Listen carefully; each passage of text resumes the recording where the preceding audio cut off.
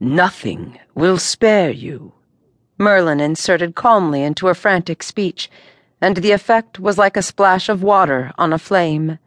As if bitten, she jerked her hand away. All the light that had animated her face, flushing her cheeks and widening her dark eyes, died.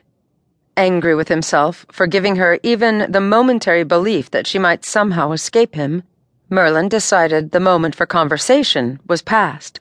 She would learn for herself before the night was over that her fate at his hands would not be all unpleasantness. Without hesitation, he reached for her again. This time he lifted her up against him, an arm about her shoulders, the other under her knees, and carried her to the pile of rugs that made up his bed. The feel of her small weight reminded him again of the taste of her mouth, and he sought her lips with his own. Cassandra made no resistance when his arms went about her, lifting her up with ease. She felt as helpless as a shuttlecock batted back and forth between her will and his. But when she felt his lips on hers, she gave up to tears that flooded her cheeks.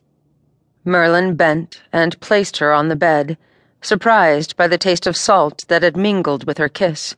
He had been honest when he told her that tears would not affect his desire, but he was not unmoved.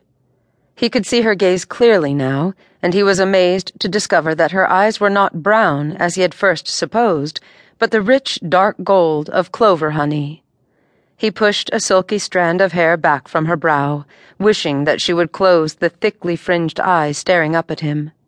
They met his gaze with a hope he found touching and made him feel emotions he thought had died within him, things like compassion and pity. But none of them altered his own need. "Life is not fair, my lady. You would have had to learn that lesson one day." He smiled a little. "You cannot turn me from my desire to bed you. Your kisses would never discourage a man. But I will make you a bargain. I paid the turnkey to bring you to me. I am not so miserly that I will not offer you something also. What would you have of me?" "My freedom," Cassandra answered without hesitation. Merlin smiled ruefully. He had expected as much and was ready. "If I could arrange that, what would you offer me in return?"